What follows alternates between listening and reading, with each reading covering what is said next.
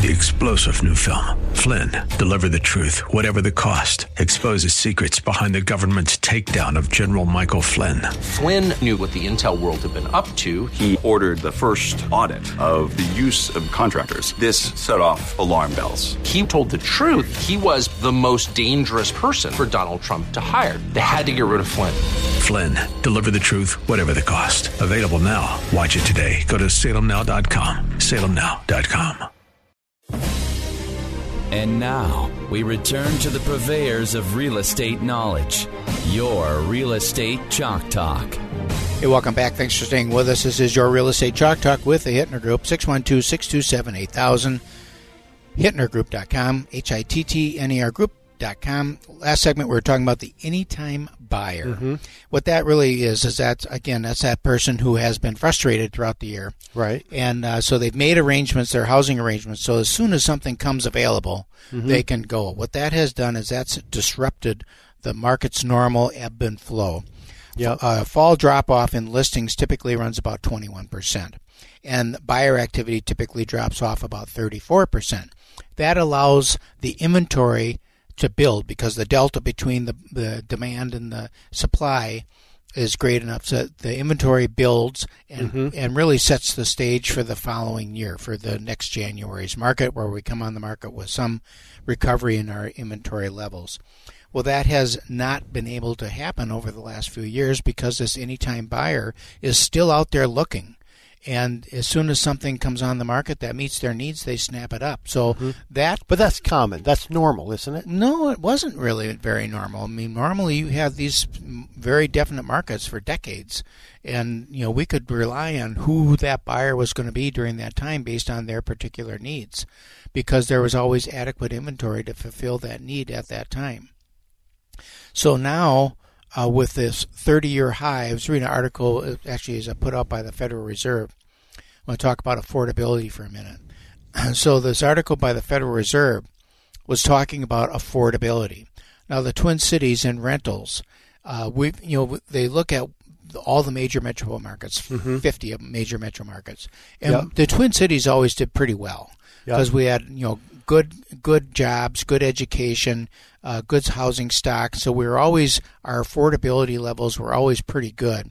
In the 30s, 30% of your gross income, the median income could buy the median price house and all that. Right now, we're losing that ground on that. This year we're still pretty good. We're in the middle of the pack, but it's about 40% of the median income will cover the average rents in the Twin City area. And the same thing kind of transfers into housing, and we're losing ground on that.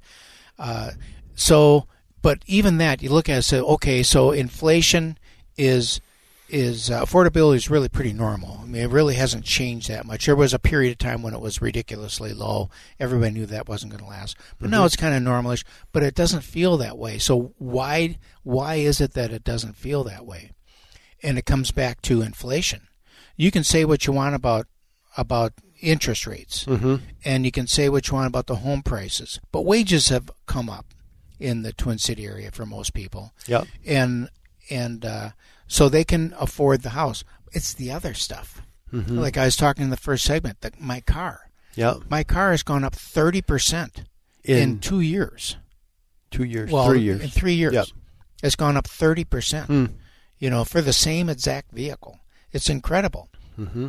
And then you look at the cost of gas and the cost of food and the cost of clothing and all those things. Those things have increased in price every year, for the last few years, so that they are also 30% more than they were 3 years ago.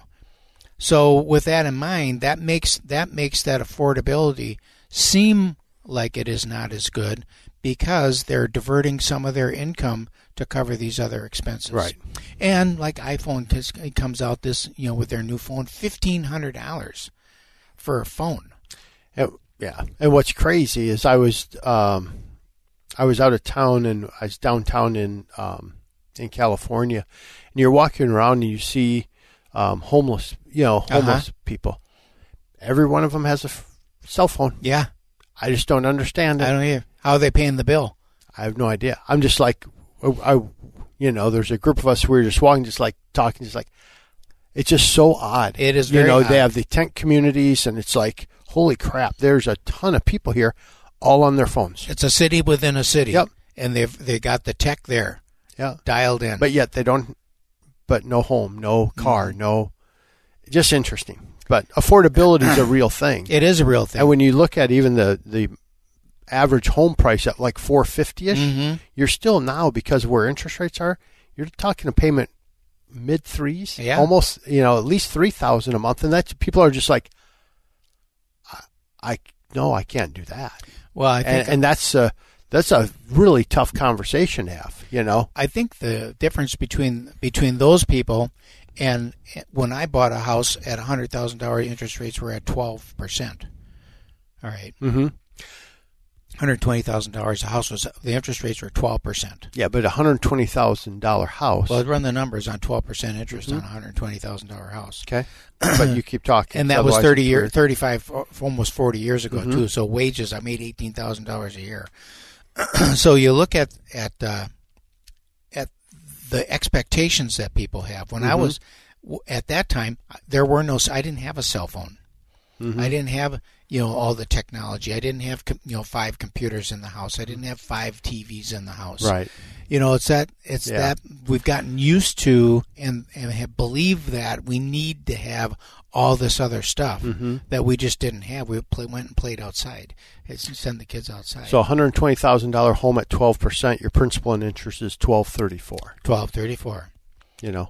So figure that out. At the average wage at that time, was $18,000 a year. What's the LTV on that? $18,000 a year would be $1,500 a month. So way too much. Yeah, way too much. Well, you couldn't even qualify. Exactly. So you had to, you know what I mean? But it was like that. It was so. Now the question is, we talked a little bit about last week how the creative ways that people are getting around that, trying to make their home more affordable. If you have a buyer that needs this much space and the house can't afford it, that's all tricked out and all nice, what do? You buy one that's not all tricked out and all nice, and they're out there. Yep. We've got one on the market right now. It's oh, do you? Yeah, we got a couple of them that they come on the market, and it's it needs a lot of work. So it needs to have a rehab loan. So that's what people are doing, is they're buying homes that are not as nice, with an idea that, well, it's in the place I want, the school district I want, it's got the square footage I want, I can fix it up. So now the question is there out-of-pocket monies required on that? And so I'll tell you a story about a rehab loan situation I was in this week. So we have a house just like this. Gal wants to buy the house, needs a lot of work. She's very good friends with her loan officer. She teaches her piano or something.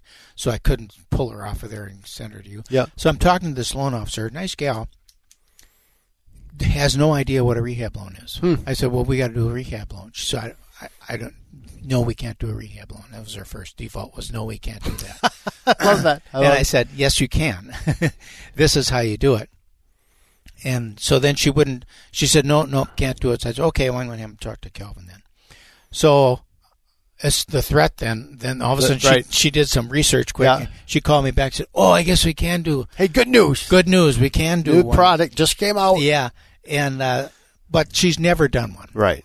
And so the whole process all the way through has been just clunky. Yep. And I'm asking... That's your favorite word. Yeah. Well, that's your favorite not liking what's going on word. It's just clumsy and clunky. Yep. And it's like every time I ask a question, she doesn't know the answer to the question. She's got to go do some research.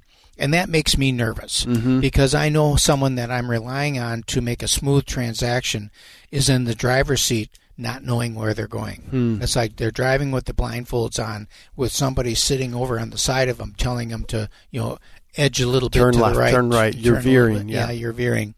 Makes me very, very nervous. So, but gets back to the whole concept that we're talking about here is people need to buy homes that fit their family and their lifestyle. And if they can't afford the one that's new and all polished up and all shined up, there are lots of alternatives out there that they can look at. of properties that are not that way. We do a lot of probate work. A lot of these probate houses that we work with, the grandma's been living in it for 50 years, and she hasn't done anything in 40. So, they are a perfect match for that. Now, we've got a program where we'll go in and we'll fix that house all up, and we front the money and we get it all dialed in and ready to go. But some people just don't want to do it. They just want to get rid of it. You do that for the seller, we do that not for the buyer coming into right. the new property, right? We probably could do it for the buyer, though, too. Could you? Oh, yeah. We could figure a way to do it. We'd use a rehab loan is what we do. Well, I know. That's what I'm thinking. Yeah. You do a rehab loan for the buyers, and you use your program for sellers. Yep. And between the two of us, we get that house dialed in just the way the buyer wants it, maximize the return on investment for the seller, and the buyer's going to get a very nice house. We come back from break. We'll tell you more how to do that. Calvin's going to go into rehab loans a little bit more when we get back from break. This is your Real Estate Chalk Talk. I'm Keith Hittner Sr. with Calvin Kamick. 612-627-8000. That's 612-627-8000 with a Hittner Group, Hittner Group, all one word, and we'll be right back.